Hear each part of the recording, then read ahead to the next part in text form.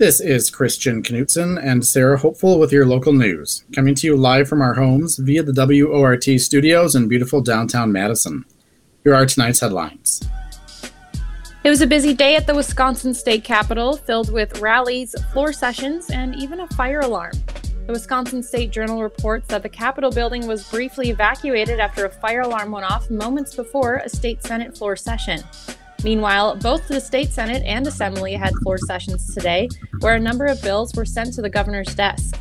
Among the bills approved were a package of bills that push back against COVID vaccine requirements, as well as a bill to allow concealed guns on school property. Finally, 2 Republican state lawmakers held a rally in the Capitol Rotunda to urge overturning Wisconsin's 2020 presidential election results. We'll have more about that rally coming up later in the show. As if things weren't busy enough at the Capitol today, Governor Tony Evers will deliver his State of the State address this evening. The Associated Press reports that Evers will deliver his speech in person this year after giving it virtually last year. The governor is expected to touch on several topics in his speech tonight, from the state's low unemployment rate to expanding access for high-speed internet.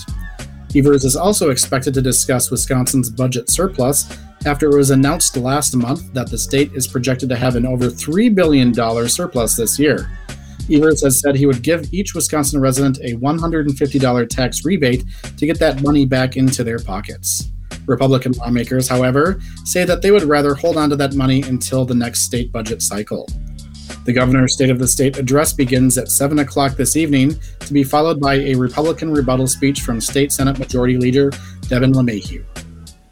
A conservative blogger has entered the race for Madison Board of Education as a write-in candidate, the Capital Times reports. Blogger and former Dane County Supervisor David Blaska announced yesterday that he will be running for seat 4 in the school board race against incumbent Ali Muldrow.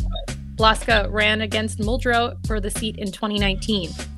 Blaska has been an outspoken critic of the Madison School Board. He wrote on his blog, quote, "Madison voters unhappy with the direction of Madison's public schools ought to be able to register a protest vote," end quote. Muldrow is the only incumbent running for re-election among the 3 seats in the spring election. And speaking of Madison schools, some major construction projects are set to begin in the district's 4 high schools, reports the Capital Times. Contractors for the construction project presented a schedule outline for the project at last night's school board meeting.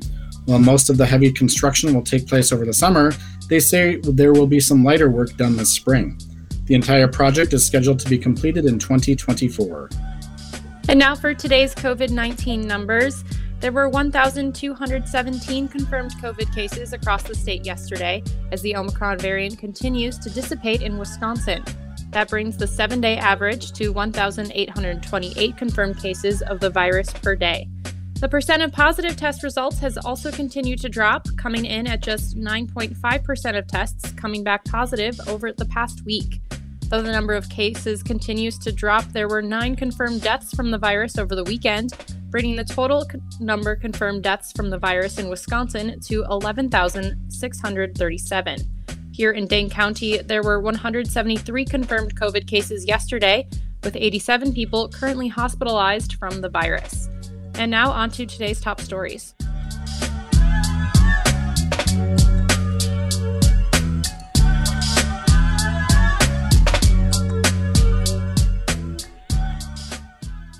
Community responses to the police shooting of Quadron Wilson continue as students at Madison's La Follette High School hold a walkout to call for answers and show support.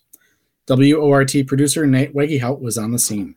No justice! No peace! No justice! No peace! No justice! No peace! No justice! About 75 students at La Follette High School walked out of class this morning just after 9 a.m. They'd spend more than 2 hours speaking about how they've been impacted by the shooting of Quadron Wilson. Jayla Hogans is a member of the La Follette High Black Student Union. She says that one of the goals with the walkout is to demand more information. The man was shot 5 times and nobody would tell us anything, and the man, they have him in jail. Really, we're out here because we're tired of people giving us the information they want to and what they please instead of the full story. And that man does not deserve to be in jail while he's sitting there suffering in pain. So we're out here so that they can hear us. Law enforcement officials have not released many details about the February 3rd arrest of Quadrin Wilson when police shot Wilson 5 times. The operation involved at least 21 federal, state, and local law enforcement officials, including officers from the State Department of Criminal Investigations, the Federal Drug Enforcement Administration, Madison Police Department, the Wisconsin State Patrol, and one warden from the Department of Natural Resources. Wilson is now incarcerated in the Dane County Jail on a probation violation. Channel 27 reports that Wilson appeared in court this morning on a separate charge. State law requires a third-party agency to investigate police shootings. Typically, that third party would be DCI. In this case, it's the Dane County Sheriff's Office. That's because the Dane County Sheriff's Office announced last Friday that 2 DCI agents are the ones who shot Wilson. Tiara, a junior at La Follette, organized today's walkout. She says that the school has not talked about Wilson with the students. I came out here to fight for Quadrin Wilson, who was recently shot 5 times in the back. I saw that it was just very wrong, and I thought it needed to be brung up. Nobody brought it up. Barely anybody knew about it. Nobody's talking about it in the schools, and that's why I decided to put this on. I think it's very important that everybody knows. Another issue at today's walkout was the lack of staff and administration present. Students claimed that the school's one black assistant principal, Fanique Hill, was asked to join in the walkout, but opted not to due to the cold weather. La Follette High School could not be reached to verify this statement by airtime. Hogan says that one thing they need to succeed is proper representation. I've been taught about black people in one class this year. One class this year. And it wasn't even my history class. It was my AP seminar class. What? The walkout is not just for students. Madison Deacon John Brown was at the walkout today to show his support. He says that he is proud of the students for standing up for what they think is right. I think that we will go a long way with this one. I think we'll go a long way because these youth right here, they are so solid on history. So I think this is a great movement right here towards change. You know, I really do. I know a lot of them too. I know a lot of their parents, and I know a few people that is participating to make a difference in our community.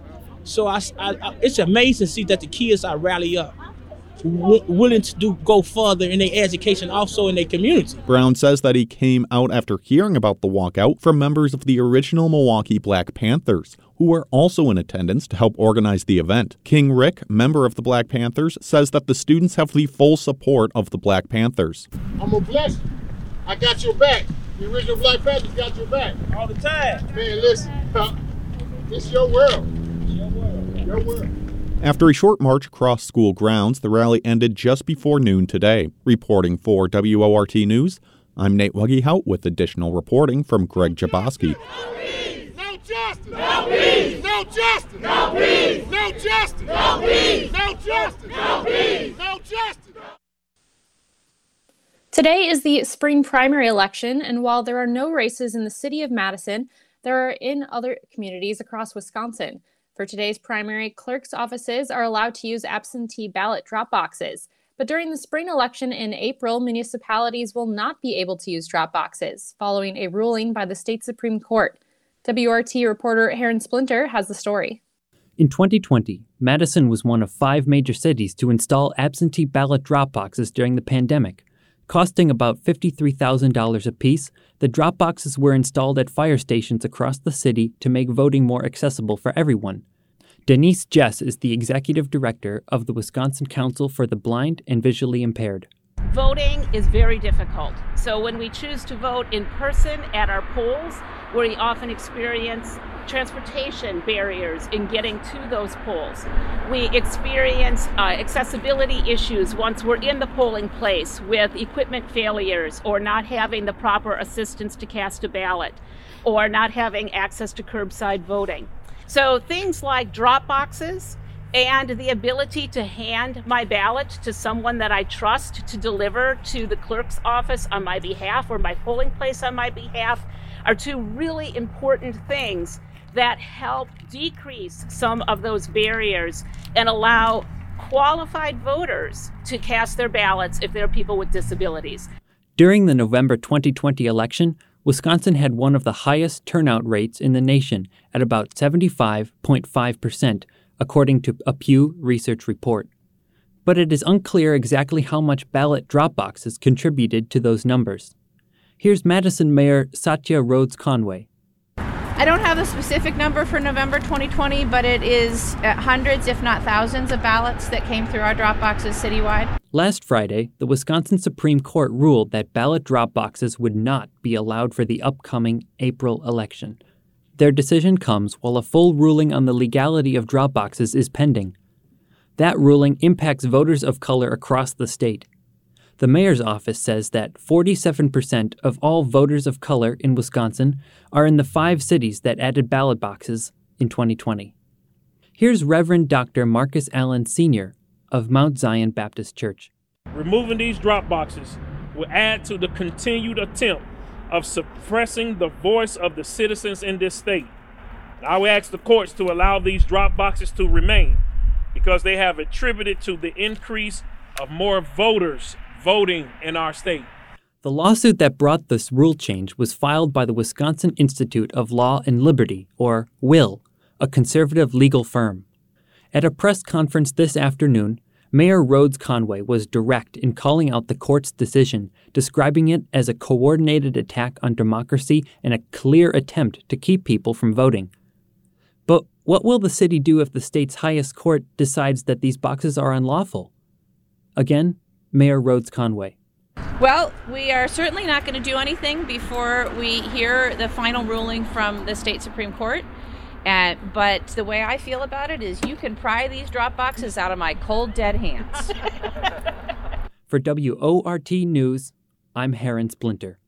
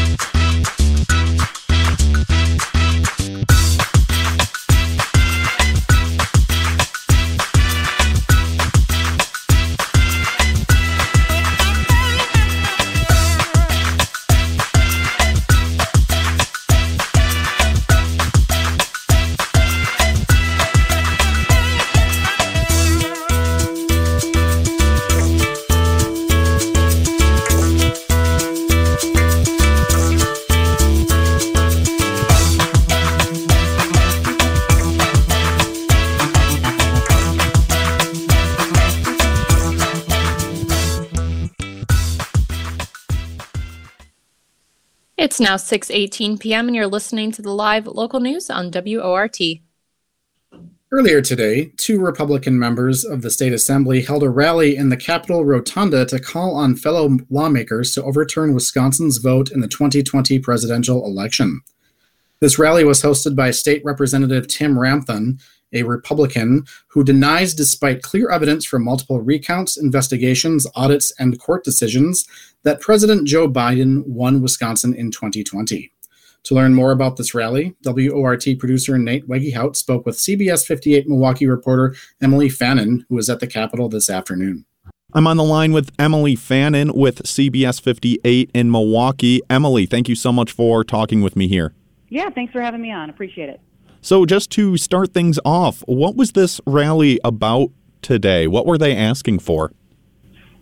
So it was kind of the 2 lawmakers that spearheaded the event was Representative Janelle Brandtjen of Menomonee Falls and Republican Representative Tim Ramthun, who are basically urging top Republicans here in Wisconsin to support their resolution, basically demanding that their resolution come to the floor that seeks to revoke Wisconsin's 10 electoral votes for Joe Biden. So a lot of supporters that were here today believe the election was stolen, which we know we've had numerous audits and reviews and courts that have, of course, said that the election was not stolen and Joe Biden was determined the winner. So tell me a little bit about Tim Ramthun. I know that he announced over the weekend that he was running for governor. Why was he? Tell me about him. So we've kind of known for a little while that Representative Ramthun was going to enter the Republican field for governor, and he did have a big rally over the weekend that brought in numerous people. I would say about 300 to 400 people were there. And he's basically making the 2022 election about 2020. Like I said, the supporters here today and that were there over the weekend really just firmly believe this election was stolen. It was not fair. And so they're trying to do everything they can through this resolution, which was also the big event today, too, was to try to get that on the floor to basically rescind Wisconsin's 10 electoral votes. But, nonpartisan attorneys and GOP leaders say that is not going to happen and that it is actually legally impossible to do that at this point. I also spoke to Representative Jim Steineke, who oversees the Rules Committee. Basically, what the supporters are doing here today is they're now walking to Republicans' offices, trying to demand them to bring this resolution to the floor. But Representative Steineke says it is dead on arrival. He spears the Rules Committee, which determines what bills and resolutions go onto the Assembly floor. And he basically said there's no way, Jose, that is coming into the Assembly or it will ever see sight on the Assembly floor. So how many people were at this rally in the Capitol earlier today? I know it's a busy day even without that rally, but how many people were there and what was the overall mood of the rally? What was it like down there? We were told there would be about 500 people. I would say maybe about 250, not counting the numerous reporters that were also seen in the crowd. It's kind of the same energy, I would say, similar to a Trump event. A lot of people just upset about the 2020 election and calling for another audit.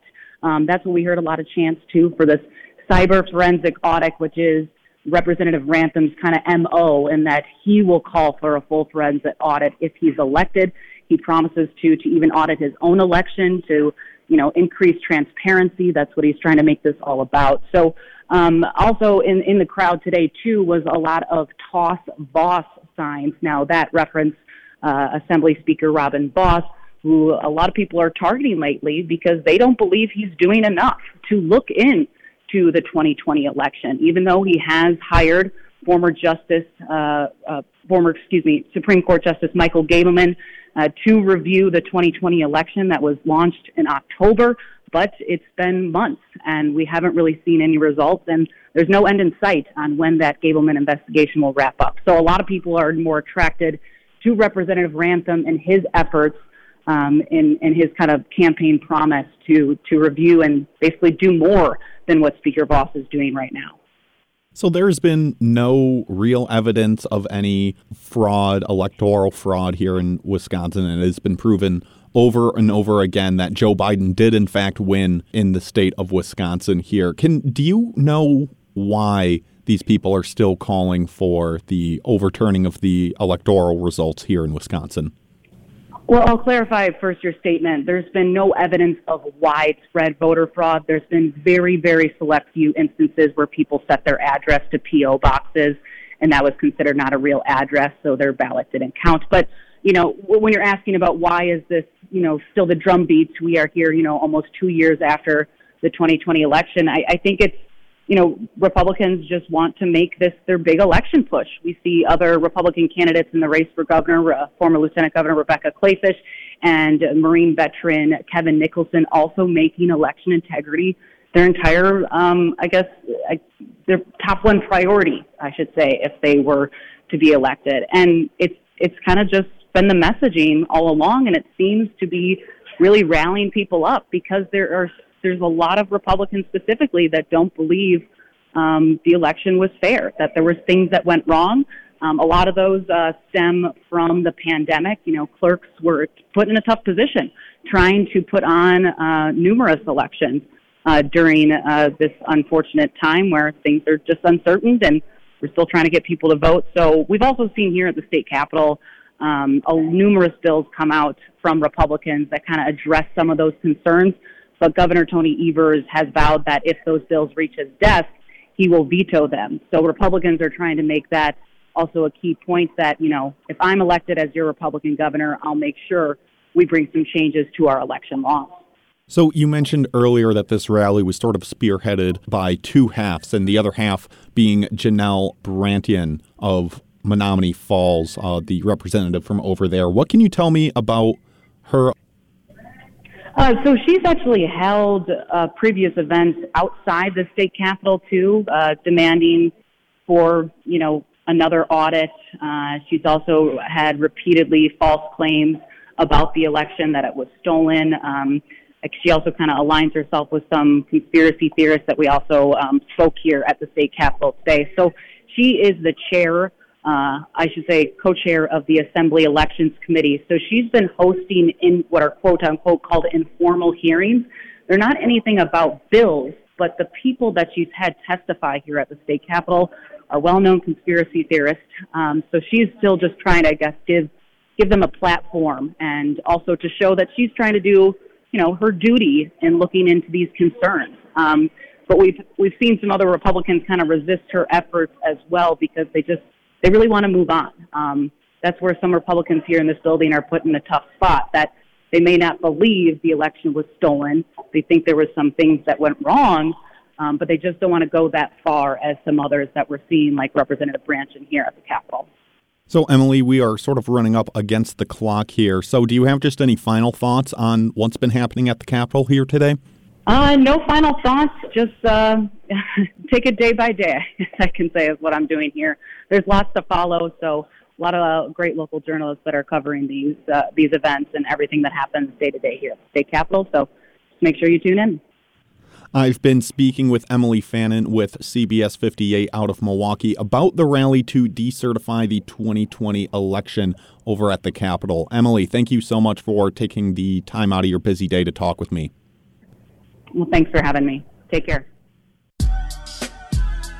You're listening to Handcrafted Local News here on WORT. Stay with us. We've got a lot more stories for you coming up in the second half of the show. Cardinal Call checks in on what UW's pandemic response means for accessibility. Wildlife Weekly explains what it takes to care for 6,000 small birds. And Radio Astronomy beholds the galaxy-spanning structure that comprises the cosmic web. But now we'll take a quick break and check in on some world headlines. Back in a flash.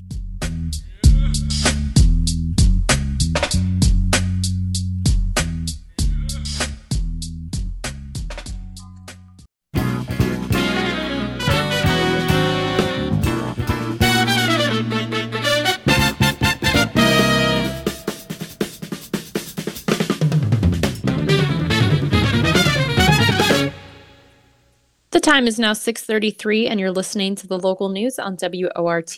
I'm Sarah Hopeful here with Christian Knutson. Thanks for joining us. Every Tuesday, we check in with the editorial staff over at the Daily Cardinal, one of UW-Madison's student newspapers, to learn the latest news from campus. This week, Cardinal Call producer Hope Carnop spoke with feature contributor Maggie Kahn about how UW-Madison has been addressing accessibility issues during the pandemic. We have the resources. We did it.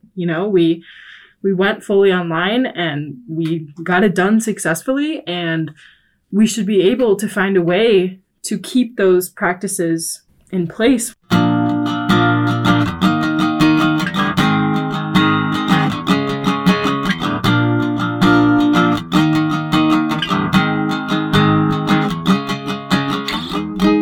Hello and welcome to the Cardinal Call, your weekly dose of news coming out of the UW-Madison campus from the Daily Cardinal student newspaper. I'm producer Hope Carnop, joined today by features writer Maggie Kahn to discuss how COVID-19 has impacted accessibility in education. Thank you so much for coming on the show, Maggie. Thank you for having me.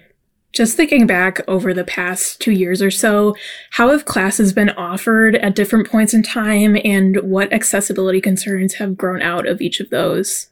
Yeah, so when COVID hit, obviously, we went strictly online for a long time, which for many people with disabilities is very nice to have. It makes learning a lot more accessible when either they're suffering from chronic fatigue, pain, sickness, whether they just can't get out of bed to go to class that day. There's always that online option for them. But also hybrid learning has helped them as well, because they have the option of going in person when they feel like they need a little bit more in-person instruction to understand something a little bit better. But again, if they're having an off day, if their body just can't do it that day, then they have the option to learn from home, which a lot of the people I interviewed said should be implemented regardless of the pandemic. And I completely and wholeheartedly agree with that. Going into virtual classes specifically, what were some of the challenges that students you talked to said were associated with that type of learning? I interviewed Morgan Stieber, who is a junior here, and she suffers from like chronic fatigue and pain. And while her disability doesn't like necessarily physically present itself, it was kind of hard for her to deal with like that much screen time for her because it would cause headaches and things like that. Plus, she noted that a lot of teachers would assign like more homework than was normal because she had experienced school in a normal setting. So basically, she just said that there was a bigger expectation to study more and to do homework more because we had so much free time now that we were all online. And so that also put a lot of pressure on people, regardless of disability. And so that would be probably one of the biggest struggles with online learning. On the other hand, did you talk to any students that find virtual classes to be more accessible for them? Yeah, so I talked to Elise Felstead, and she has cerebral palsy. And basically, she felt like on days when, say, she forgot to charge her wheelchair, or days where it just wasn't convenient, or it was snowing or raining or something, and the commute to class wasn't ideal for her, she had that the opportunity to still feel like she was participating and getting the necessary information to do well. So she definitely benefited from online learning. What were some of the accommodations that professors offered throughout the pandemic that still might be continuing now, and how has that impacted students? Yeah, so personally, I have a few professors that record the lecture and post it after class just because, one, there's so many kids and COVID is, running rampant again. So I think it's very smart to do that. And I think that even regardless of a virus, that should be an option that's available, because we should be able to go over that lecture again and again if we want to learn. And, some people don't learn well in that sort of setting.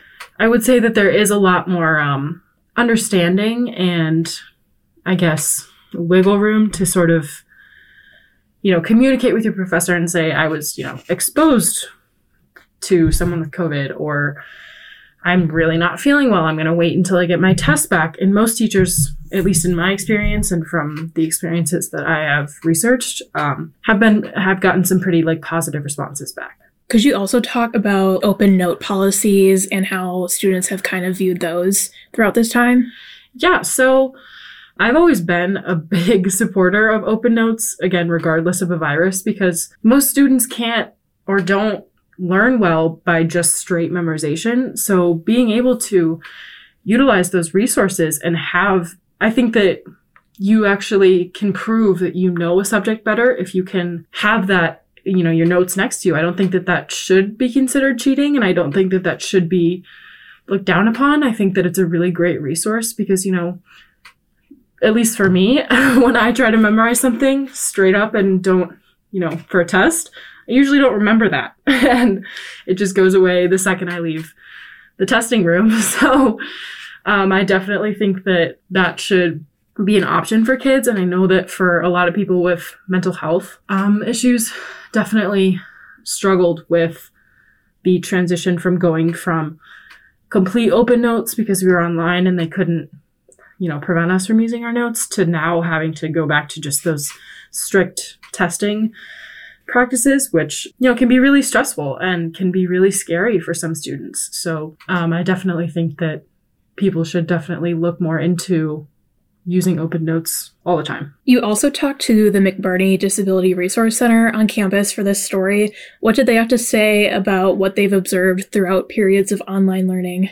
Yeah, so basically I talked to Leslie Stilson, and she is an access consultant, and basically her major concerns were that, yes, we do have access consultants, which is a great resource for people with disabilities, but at the same time, for every access consultant, there are several students assigned to them. There aren't enough access consultants, which I also know that some students that I talked to felt the same way. So, but other than that, she said that basically online learning helped a lot of people who feel the stress of like having to go in person, or whether that be for health issues, whether that be for social anxiety or just test anxiety, whatever the case may be. She definitely said that that was a great resource, and it was amazing that Wisconsin got it in, like they implemented it into the curriculum so quickly when it hit in March of 2020. So that was great, but we also need to sort of continue that now that things are relaxing a little bit more. We still need to keep that going. Just in general, listening to the students that you got a chance to talk to, are they hopeful that more conversations about accessibility will continue after this pandemic? Yes, definitely. Especially in the class that I took on disability and sexuality, we had a lot of discussions about that and how since the pandemic sort of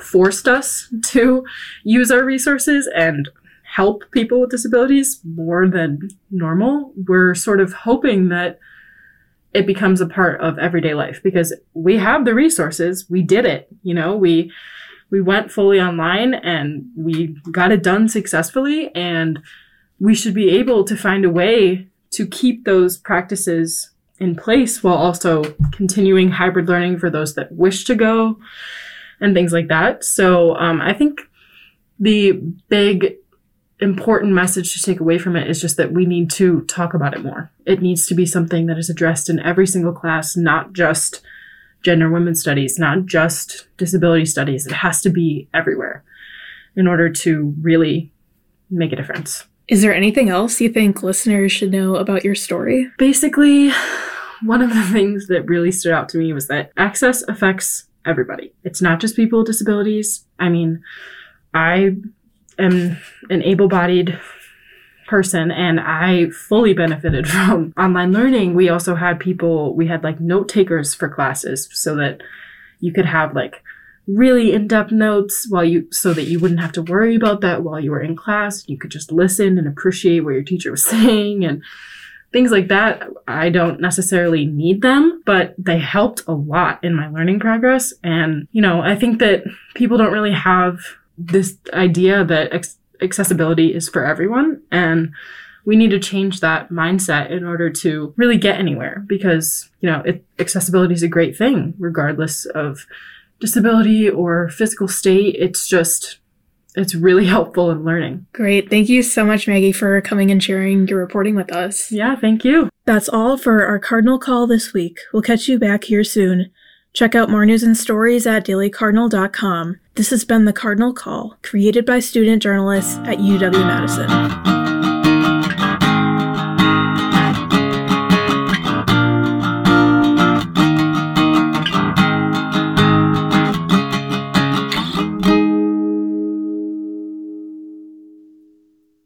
On this week's Wildlife Weekly, feature contributor Jackie Sandberg shares the stories of the myriad passerines here in Wisconsin as these songbirds make their homes around the state.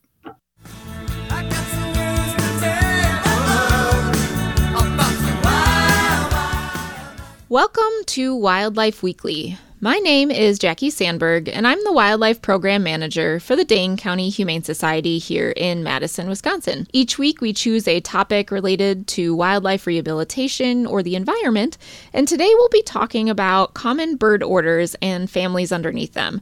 And specifically today, I want to talk about the order Passeriformes, which includes the passerine songbirds, and that is, believe it or not, more than half of all of the bird species in the world. I was shocked when I was looking up some additional information for a fun presentation I'll be giving at UW-Madison this week. And I was researching how many of those families exist and how many species, and it's a lot. It's pretty tremendous. So we have 141 different families of passerines, which includes 6,470 individual species, and that is out of the 10,824 species that are specifically identified and categorized. Well, how do you know that it would be a passerine? And what kind of birds are in the Passeriform order? Well, for the passerine family, we have some key attributes that we use to be able to know that they are in that particular family. So one attribute is that they have 3 toes that are pointing forward and 1 back. So we've got like a little triangle kind of, so 3 in the front, 1 in the back, and that helps to facilitate their perching, and that's called anisodactyl, meaning that they have the ability to perch and curl onto a branch. And they actually have an additional tendon that sits behind the tibiotarsus, which is kind of the lower part of the leg. It meets up with the foot and then the digits. And that tendon allows them to curl those toes onto that branch very, very effectively. And they've even done some research and recent studies watching birds in slow motion and showing the pressure and the amount of velocity and speed that those birds can land on a surface from an engineering perspective, just to show what types of surfaces birds can land on. And it's almost everything. They can land on it because of this ability to perch very effectively. All right, so what else is different? Other things might be that they have generally about 12 rectrices, so 6 on the right and 6 on the left. They also have altricial young. So altricial mean that they're born pretty much naked and helpless, and they need parental input to be able to survive. And that's different from precocial birds, which are a lot of your waterfowl and ducks and things, which can just hatch and run around and find food, and wow, they're successful. So altricial young obviously have a lot of different types of requirements and strategies for their growth and development, but passerines all do it just in a different way. It really depends on each species.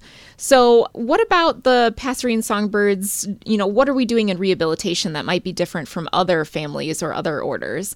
Well, we might be handling them slightly different. We do have some handling techniques that we use and follow that are along, our North American banding guidelines. We do obviously have very different housing requirements for passerine songbirds compared to other species.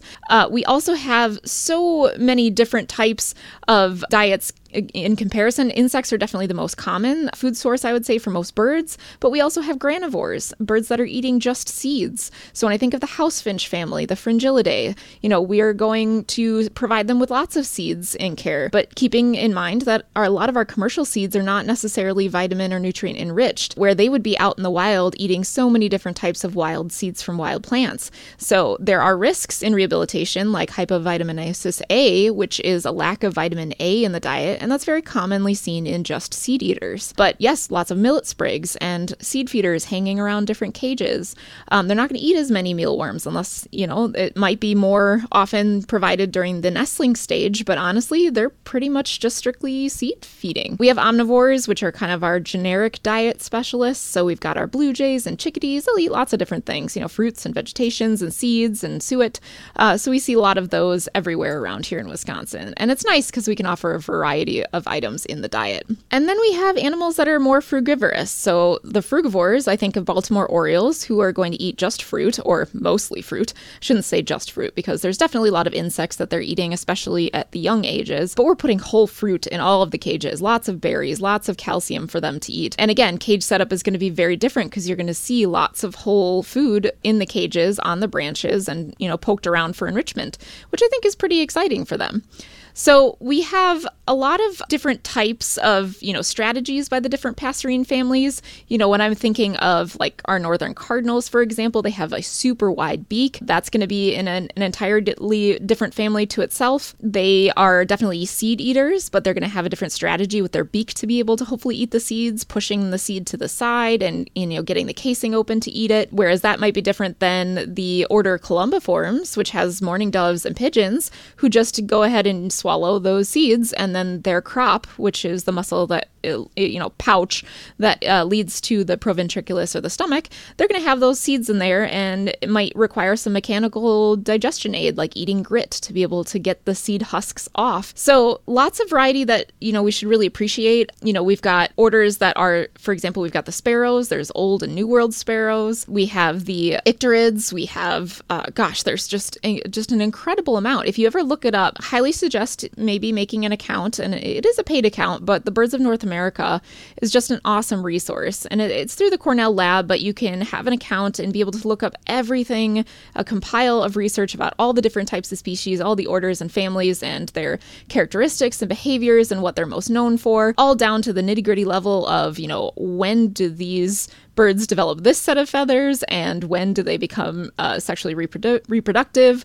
What do they eat? Where do they go? Where do they migrate? And like, what's their conservation status? And even what's their evolutionary history?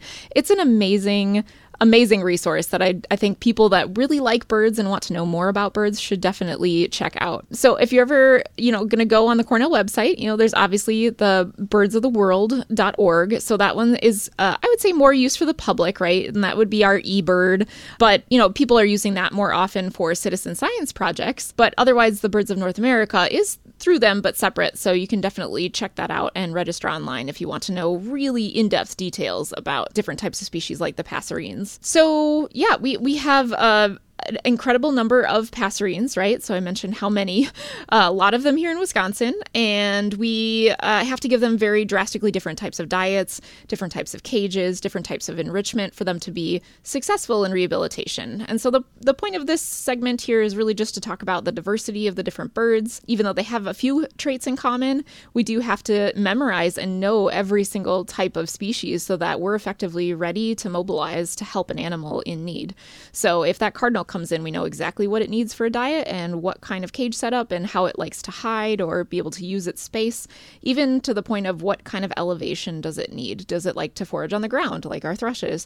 Does it need to be high up in the air like our aerial insectivores? Maybe a raised platform for eating different types of insects, the different types of variety of insects that might be needed. So that's a little bit about our passerines, at least. You can definitely look up all the different types of families and again, those individual species if you're interested. Lots of color, lots of differences in beaks and, patterns and stuff. They're very wonderful. But just know that your local wildlife rehabilitator should be really experienced in knowing, what those species are and how to care for them. And that's how we do our jobs effectively. So if you ever find a bird, maybe it's sick, it's injured, or maybe you just don't know what species it is in your backyard, you want to know some more, you can send us a picture. We're helpful in those ways. So give us a call if you ever have a question at 608-287-3235. And thanks for listening. This has been Wildlife Weekly on WORT.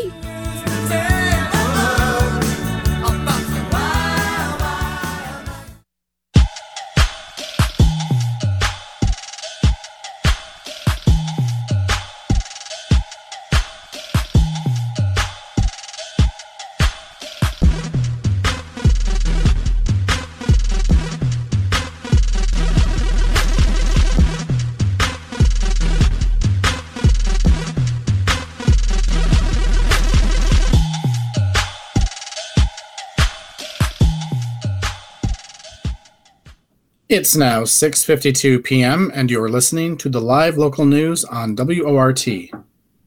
Space can be sort of a sticky subject. On this archival episode of Radio Astronomy, hosts Melissa Morris and Julie Davis traverse the galaxies that are connected via the cosmic web.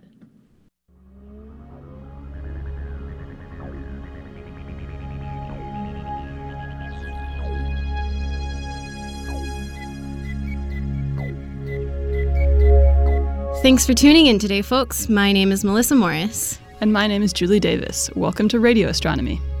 Hey, Melissa, how do you feel about spiders? Not great, especially since they're everywhere this time of year. Why do you ask? Well, I think spiders are really cool, especially their webs. They remind me of our universe. Interesting. Why is that, Julie? They remind me of the cosmic web. But this web is much bigger than those pesky spider webs you need to brush off of your car. In fact, the cosmic web is the structure of the universe and began to form right after the universe was born, when it was filled mostly with gas that hadn't yet become galaxies, stars, or planets. There is also a lot of dark matter. While astronomers don't know exactly what it is, we do know that it exists because we can see how light and matter gravitationally interact with it. That's right. Dark matter existed even when the universe was incredibly young, although it was spread out mostly uniformly. However, there were small regions where normal matter and dark matter were slightly piled up. These regions started feeling the effects of their own gravity and started to collapse and form structure in the early universe. Ah, yes, and that structure is what we call the cosmic web. Exactly. The cosmic web is where most of the matter in the universe is located, and it just so happens to look very similar to a spider web because it is made up of long, thin filaments that extend throughout the universe. Since the gas concentrated in the cosmic web is fairly dense, it was the perfect site in the early universe to form galaxies like our own Milky Way. Therefore, most galaxies and a large amount of intergalactic gas lie within the filaments of the cosmic web. In fact, astronomers are able to roughly map the cosmic web by mapping locations of galaxies. There are also points in the cosmic web where filaments run into each other. These points are called nodes. Nodes are exciting because they contain a particularly enormous amount of dark matter, gas, and galaxies. In fact, these nodes are where astronomers observe what we call galaxy clusters, which are huge collections of hundreds and in some cases thousands of galaxies orbiting near one another. Galaxy clusters are turbulent environments constantly growing as more and more objects merge with them. This constant movement can generate magnetic fields, which in turn can accelerate particles within these galaxy clusters. Particles accelerated by magnetic fields emit a special kind of light that can be observed by astronomers at radio wavelengths. While it's not unusual to observe this kind of radio emission within galaxy clusters themselves, it hasn't necessarily been observed along filaments of the cosmic web that connect clusters. At least until very recently. A few days ago, a team of Italian astronomers, led by Dr. Federica Giovanni, published a study of some strange radio emission that bridged two galaxy clusters along a filament in the cosmic web. This strange radio emission was initially seen by the Planck satellite that is currently orbiting the Earth. Dr. Giovanni's team was intrigued by this emission, so they observed it using the Low Frequency Array, or LOFAR, which is a giant array of radio telescopes scattered across Europe. With this, they were able to measure the magnetic field responsible for this emission. They discovered that this radio emission was being generated by a magnetic field roughly 1 million times weaker than that of our own Earth. This magnetic field connects the clusters, which are separated by roughly 10 million light years. This is the first observational evidence of magnetic fields in filaments of the cosmic web. It's unclear as to whether or not this is a unique case or if these are actually very common. That's not all, though. It turns out the radio emission they observed covers a structure that is much, much larger than can be explained by our current models of the universe. Therefore, the particles in intergalactic gas that are emitting this radio light are likely being accelerated by some other process. But what could that be? Astronomers will need to continue studying this giant cosmic spiderweb to find out more. With that, we will end this week's Radio Astronomy. Thanks for tuning in, folks. For more exciting astronomy news and updates, be sure to check us out on Facebook at facebook.com/radioastronomy. Have a stellar week.